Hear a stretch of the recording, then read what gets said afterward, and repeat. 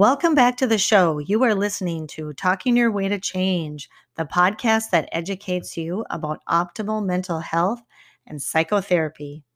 I am the host, Dr. Banker, and I'm coming to you from Minneapolis, Minnesota.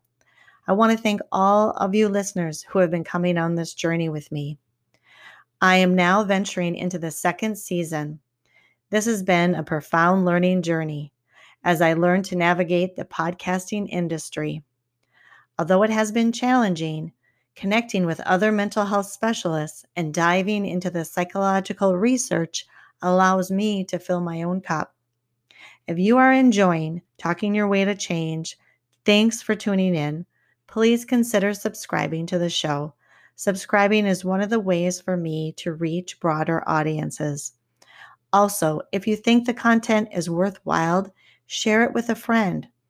I am practicing my social media skills, and you can find me on Facebook, Twitter, or Instagram. Now, let's get into today's episode. I hope everyone had a great Thanksgiving holiday, despite the realities of what everyone is facing during this pandemic. Today's episode will be about Imago Relationship Therapy, which was founded by Dr. Harville Hendrix and Dr. Helen LaKelly Hunt in the 1980s. Later this week, I will be interviewing a certified Imago relationship therapist, Carol Hornbeck, and I thought it would be helpful to explore a few of the principles upon which this therapy was developed before releasing that episode later this month. I think I read the book in the 1990s, Getting the Love You Want, A Guide for Couples Therapy, which was written by Dr. Hendrix and Dr. Hunt. And it fit well within the framework I had already been studying, which was psychodynamic therapy. For example, I had already believed that we recreate for ourselves relational dynamics that are familiar and thus psychologically return to earlier relationship stages of our lives in an effort to heal the past or perhaps undo the harm that was done with important caregivers, trying to get it right this time. However, it seemed challenging for me at that time to determine when someone was recreating earlier on traumatic experiences with an abusive partner, utilizing what Martha Stark calls relentless hope and a refusal to grieve, and when it was really more of just a healthy developmental stage of conflict, when the idealization of our initial stages of love give way to the daily frustrations, which like what they talk about in Imago relationship therapy.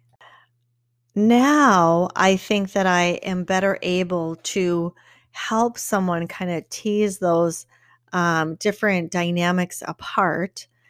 And I do find that Imago relationship therapy can be very helpful and useful in my work today. I will just give a brief overview of this therapy and highlight one of the tenets that is my favorite. And that is that the relationship takes place in the space between us and our partners, and that we are able to influence this space even when our partners do not want to consciously work on the relationship with us.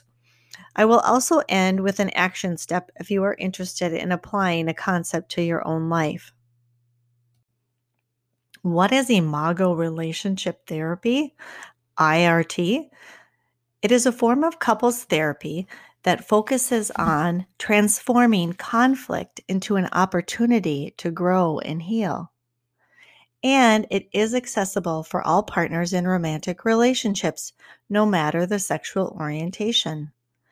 This therapy suggests that we unconsciously choose our partners based on unconscious images of familiar love. We each come into adulthood with an image of what love means and pick a partner that provides that same kind of love.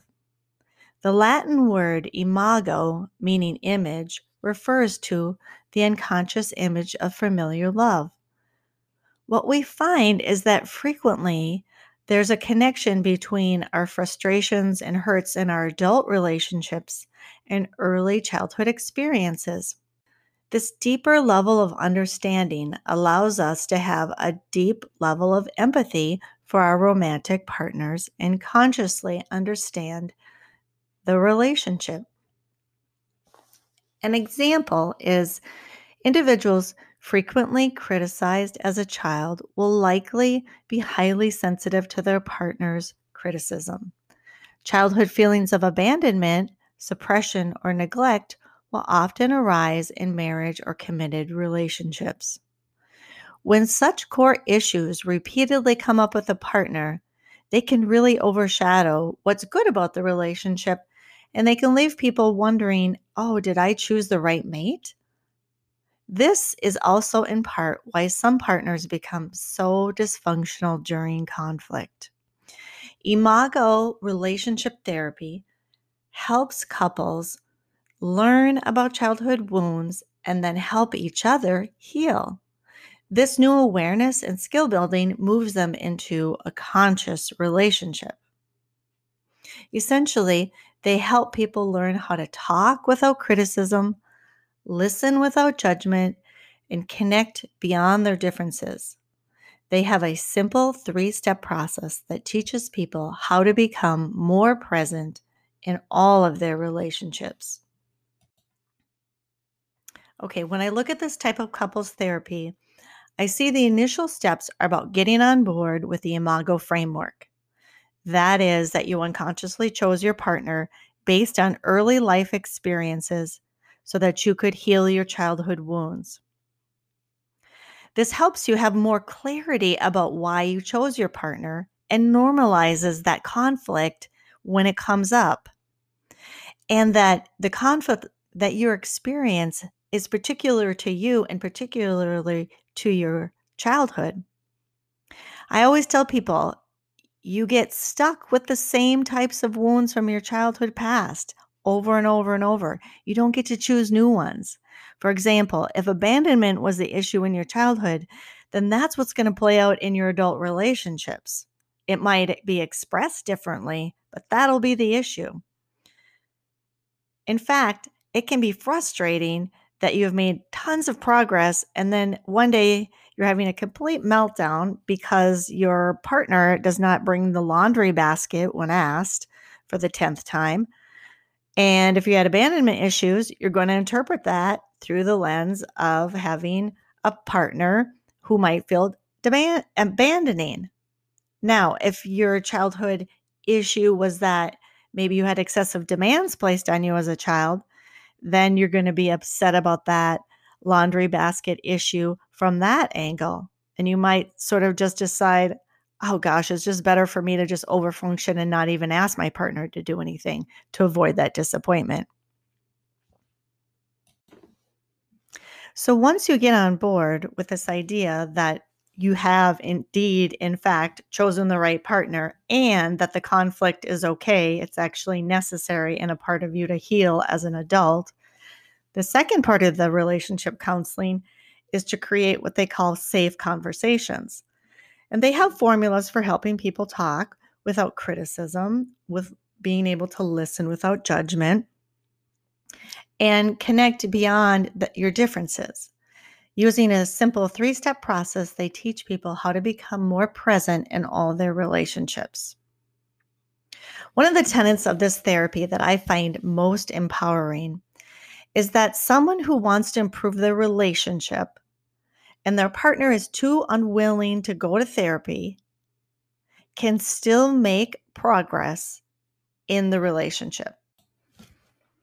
Renowned couples therapist Esther Perel states, the golden rule of relationships is that if you want to change the other, start by changing yourself. Relationships are actual feedback loops in which we make the other and the other defines us. It's back and forth. It's not uncommon for people to consider embarking into couples therapy when they are feeling desperate, hurt, angry. But oftentimes, what they're really thinking is that I need a third person to help me change my partner. And this is understandable. And it's not infrequent that the person seeing Seeking couples therapy is the one whose trust has been broken or is the recipient of another's dysfunction during conflict. However, most couples therapists these days will share that it calls for individuals to take personal responsibility for his or her actions. This is good news for someone and bad news for others. It does give more credence, though, that if one person is willing to change, then there is a chance that the relationship will improve. We can't take responsibility for our partner's dysfunction, but we can work on changing our own. And thus, we are influencing the space in between us. That is the relationship. Let me read to you from their book entitled The Space Between, the Point of Connection. They write, the space between is precisely where we recover the sensation of full aliveness and joy. And the how. To understand how we get it back, we need to acknowledge the quality of this energy field between us and our beloved. It all depends on the energy you choose to generate in that space. We have two choices. We can make the space between either safe or dangerous. If the space between is safe, connecting will be restored, and we will thrive and feel fully alive. If it is dangerous, we will instinctively feel defensive to protect ourselves. We cannot turn the danger sensors off, even if we want to. We will automatically shrink tightly into a monad state and survive by going it alone. We may not be aware of the ways that we evoke danger in our partner. We may rush around using a harsh tone, roll our eyes, and occasionally shame, blame, or criticize. These negative interactions trigger our partner's anxiety and activate their defenses. On the other hand, we can choose to make it safe for our partner. We can use a kinder tone of voice, ask our partner how they are feeling, or express gratitude about something that we often take for granted. This respectful quality of interacting affirms our partner as valuable in their own right. So this is why you have to get it. Safety is non-negotiable. Ultimately, the space between is where we recover awareness of connection and full aliveness. It's the quality of our interaction in the space between that turns the light back on. I want to clarify that this episode is a snapshot of an overriding principle that we choose our partners so that we might heal ourselves, and that our disillusionment in love is a natural process after romantic love falls away. This is one explanation for why we have conflict, but what to do about it is a much more in-depth conversation and journey, which I hope to flesh out more in my conversation with an Imago therapist expert. But the short answer is that we create safety. We create safety in that space between our individual selves called the relationship. I think it's helpful to think of that space as analogous to a business partnership, but that it is sacred, romantic, and lifelong. One caveat I have is that if you're wondering if you are in an abusive relationship, this is not the place for you to start your journey of healing. I would recommend individual therapy with a focus on yourself and creating safety for you. However, if you're certain that you are not in an abusive relationship and wanting to learn how to work with conflict in a more productive way, this is one approach. Also, if you're just feeling unable to bring this level of dedication to your partnership right now, you could practice this with your child, friend, or colleague. Dr. Helen Hunt stated in her book, Making Marriage Simple, that we can do some spring cleaning in that space by generating lists of what you can do to bring positivity into that space and what you do or can do that brings negativity into that space. What are the thoughts, feelings, and behaviors that I bring to the space that are infusing positivity? I think examining your behavior is a great place to start because you don't have to get caught up in who is more in the right. So, for example, you could start to monitor your tone of voice when speaking to your partner, your eye contact, your willingness to focus on your partner and be present when they are speaking. A mantra that they encourage to say to yourself multiple times a day is no shame, blame, or criticism. I think it is a great idea to even practice this for one day. Practice not criticizing your loved one for one day. See how far into the day or week you can get. It can be quite shocking. If you want to learn more about this type of therapy, visit their website at harvilandhelen.com. Until next time, this is Dr. Banker. Hi, everyone. Thanks again for listening. I need to alert you that this podcast is not meant to be a substitution for mental health treatment. Although we talk about psychotherapy, this is not your psychotherapy. If listeners are interested in pursuing therapy, I would refer you to psychologytoday.com/US or your insurance carrier network.